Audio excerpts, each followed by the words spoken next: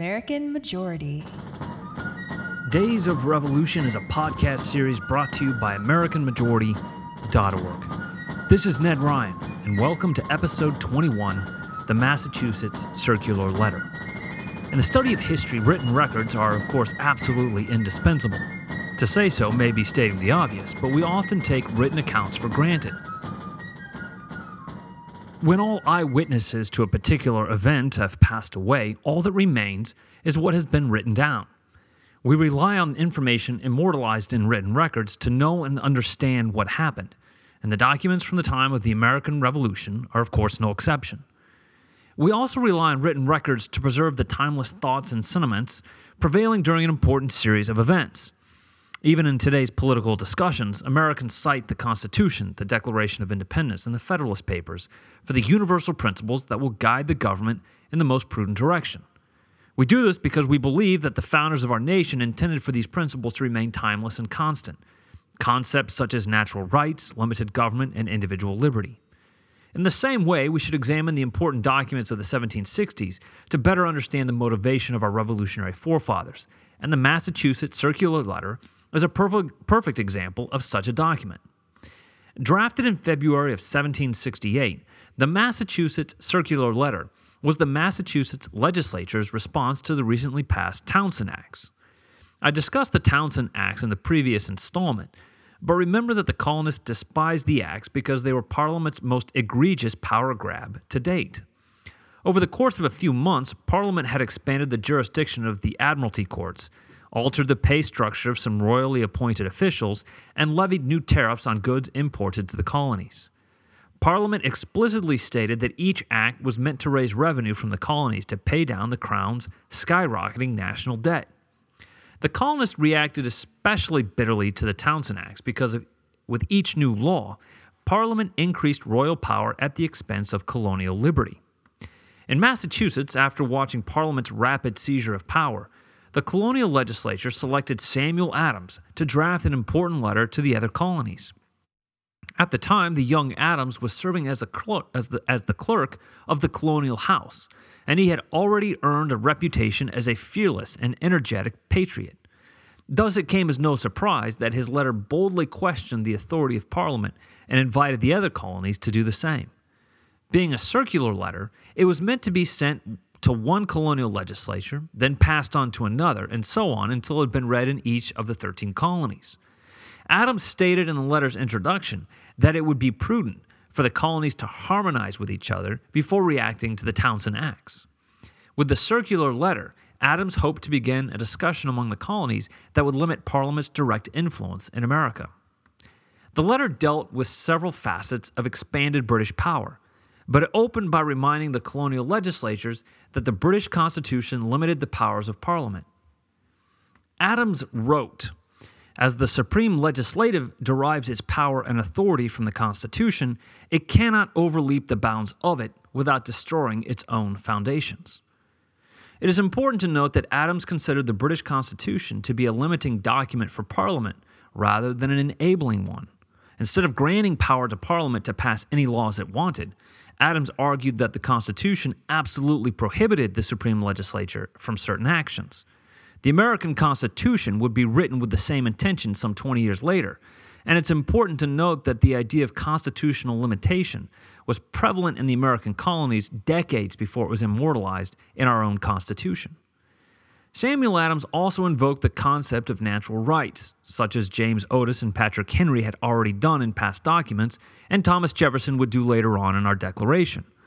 Like the rest of the Founding Fathers, Adams believed that certain rights were given by God to every man and woman and could not legitimately be taken away by any earthly power. Because of the Declaration of Independence, we are all familiar with natural rights such as life, liberty, and the pursuit of happiness. Remember, though, that at this point the Declaration would not be written for another 8 years. In the Massachusetts Circular Letter, Samuel Adams was most concerned with the pursuit of happiness. Adams wrote, "It is an essential, unalterable right in nature that what a man has honestly acquired is absolutely his own, which he may freely give, but cannot be taken from him without his consent." In writing this, Adams was thinking of the new taxes imposed by the Townshend Acts. Adams did not argue that all taxation was wrong, but he strongly argued that it was only legitimate if taxpayers were represented in the body responsible for taxing them. He wrote that the Townshend Acts were infringements of the colonists' natural and constitutional rights, because as they are not represented in the British Parliament, His Majesty's Commons in Britain, by those acts, grant the colonists property without their consent. This argument should sound familiar because it's the same one that the colonists would be making for years. Even 2 years before, the Sons of Liberty made taxation without representation their rallying cry, asserting that Parliament could not legitimately tax the colonists without allowing them to be heard in the legislature. And if you remember, the same Samuel Adams was a prominent Son of Liberty. In the 1760s, the popular solution to taxation without representation was to demand that the colonies be given seats in Parliament. If this were to happen, it was assumed that the colonies would have been less resistant to the taxes imposed on them from London. Samuel Adams, however, did not endorse the idea of colonial representation in Parliament. He overtly refused it, making him a radical voice among his peers. Adams argued that it was impossible for the colonies to be adequately represented in London because of the sheer distance separating the colonies from Britain, and that parliamentary representation would only hurt the colonies further. He wrote, considering the utter impracticability of their ever being fully and equally represented in Parliament, this House thinks that a taxation of their constituents, even without their consent, grievous as it is, would be preferable to any representation that could be admitted for them there. In other words, taxation without representation in Parliament was preferable to taxation with representation in Parliament. This sounds like strange logic for such a famous patriot, but Adams offered a third, more radical solution. He argued that the colonies should not have representation in London, Parliament should not tax the colonists at all, and that taxes should only be paid to colonial governments. Adams was also concerned with the way the colonists' tax money was spent. One of the Townshend Acts had reorganized the pay structure of several royal governors, giving King George the power to dictate their salaries without the approval of the colonies in which they worked. In the past, the colonial legislatures had set royal governors' salaries and paid them with tax money collected in the colony. Now, the colonies still paid the salaries, but the rate of pay was determined by the king. In effect, the king had a blank check with which to appoint and pay royal governors. Referring to this development, Adams asked whether any people can be said to enjoy any degree of freedom if the crown should appoint the governor such a stipend as it may judge proper without the consent of the people and at their expense. Also on the subject of limited royal power in the colonies, Adams addressed the writs of assistance, which had been strengthened by the Townshend Acts. As I have discussed in past episodes, the writs of assistance were documents distributed to British customs officers giving them authority to search any home, business, or ship that they suspected of smuggling. Customs officers had no need for a search warrant, and they could not be held responsible for any damage they caused during a search. Finally, and most infamously, any officer with a writ of assistance had the power to distribute identical writs to anyone he chose, meaning that customs officers could be appointed, quite frankly, indefinitely and infinitely. Adams saw this system as a direct threat to the privacy and liberty of the colonists, especially those living in coastal cities where trade was a major industry. And he wrote in the circular letter that officers of the crown may be multiplied to such a degree as to become dangerous to the liberty of the people. Adams did not fear the officers' power to search as much as he dreaded the thought of an ever-expanding customs department that could not be limited by the colonists. The writs of assistance were designed to multiply British officers without limit, and Adams astutely observed a direct correlation between the expansion of the customs department and the reduction of the colonists' liberty. Despite the vocal protests about the writs of assistance, the Townshend Acts, and the expansion of British power in the colonies, the Massachusetts Circular Letter was not a revolutionary document.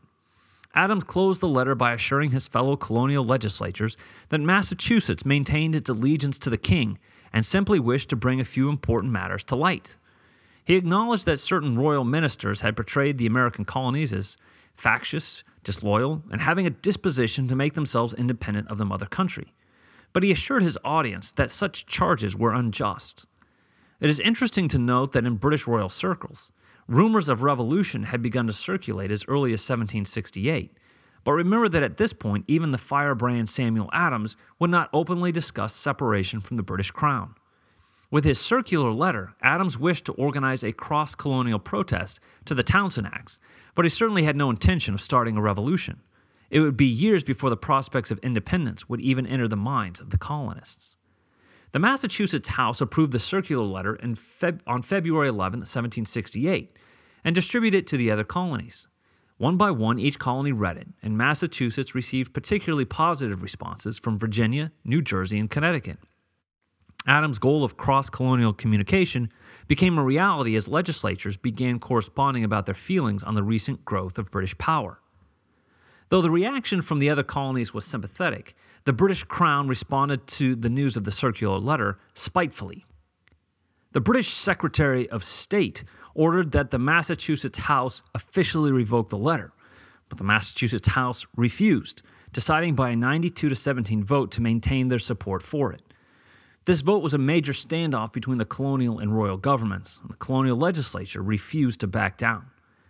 Samuel Adams, already responsible for the controversial circular letter, pressed the issue even further by writing a letter to the king asking that Massachusetts Governor Francis Bernard be removed from his post. Bernard became furious and dissolved the Massachusetts legislature on June 10, 1768. Needless to say, the citizens of Massachusetts were less than pleased with such a bitter act by their own governor. About 3 weeks later, John Hancock was arrested on charges of smuggling, and British customs officials seized one of his ships in Boston Harbor. Upon hearing that the popular and influential Hancock had been accused of smuggling, the citizens of Boston began to riot, and a state of uneasiness and disorder ensued for several months. Customs officers were attacked, British officials were harassed, and it appeared as if order might unravel in Massachusetts. In response, British troops were dispatched to Boston to occupy the city and maintain order. They arrived in Boston on October 1st, 1768, and stayed in Boston for almost 2 years. The most accurate account of the occupation of Boston comes from an anonymously written series of news articles entitled A Journal of the Transactions in Boston. While no one knows for sure who recorded these events in October 1768, some believe that it was none other than Samuel Adams himself.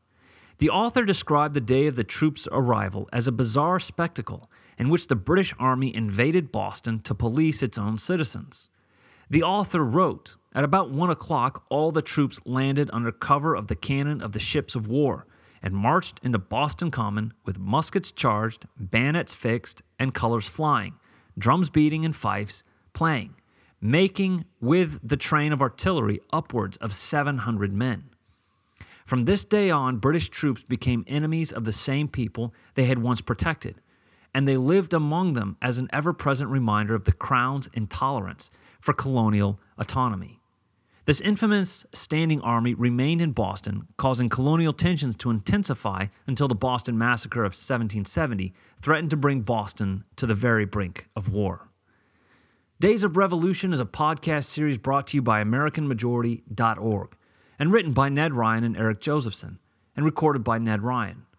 If you enjoyed this podcast on American history, be sure to check out The History of the Constitutional Convention by Ned Ryan at AmericanMajority.org or on iTunes. American Majority.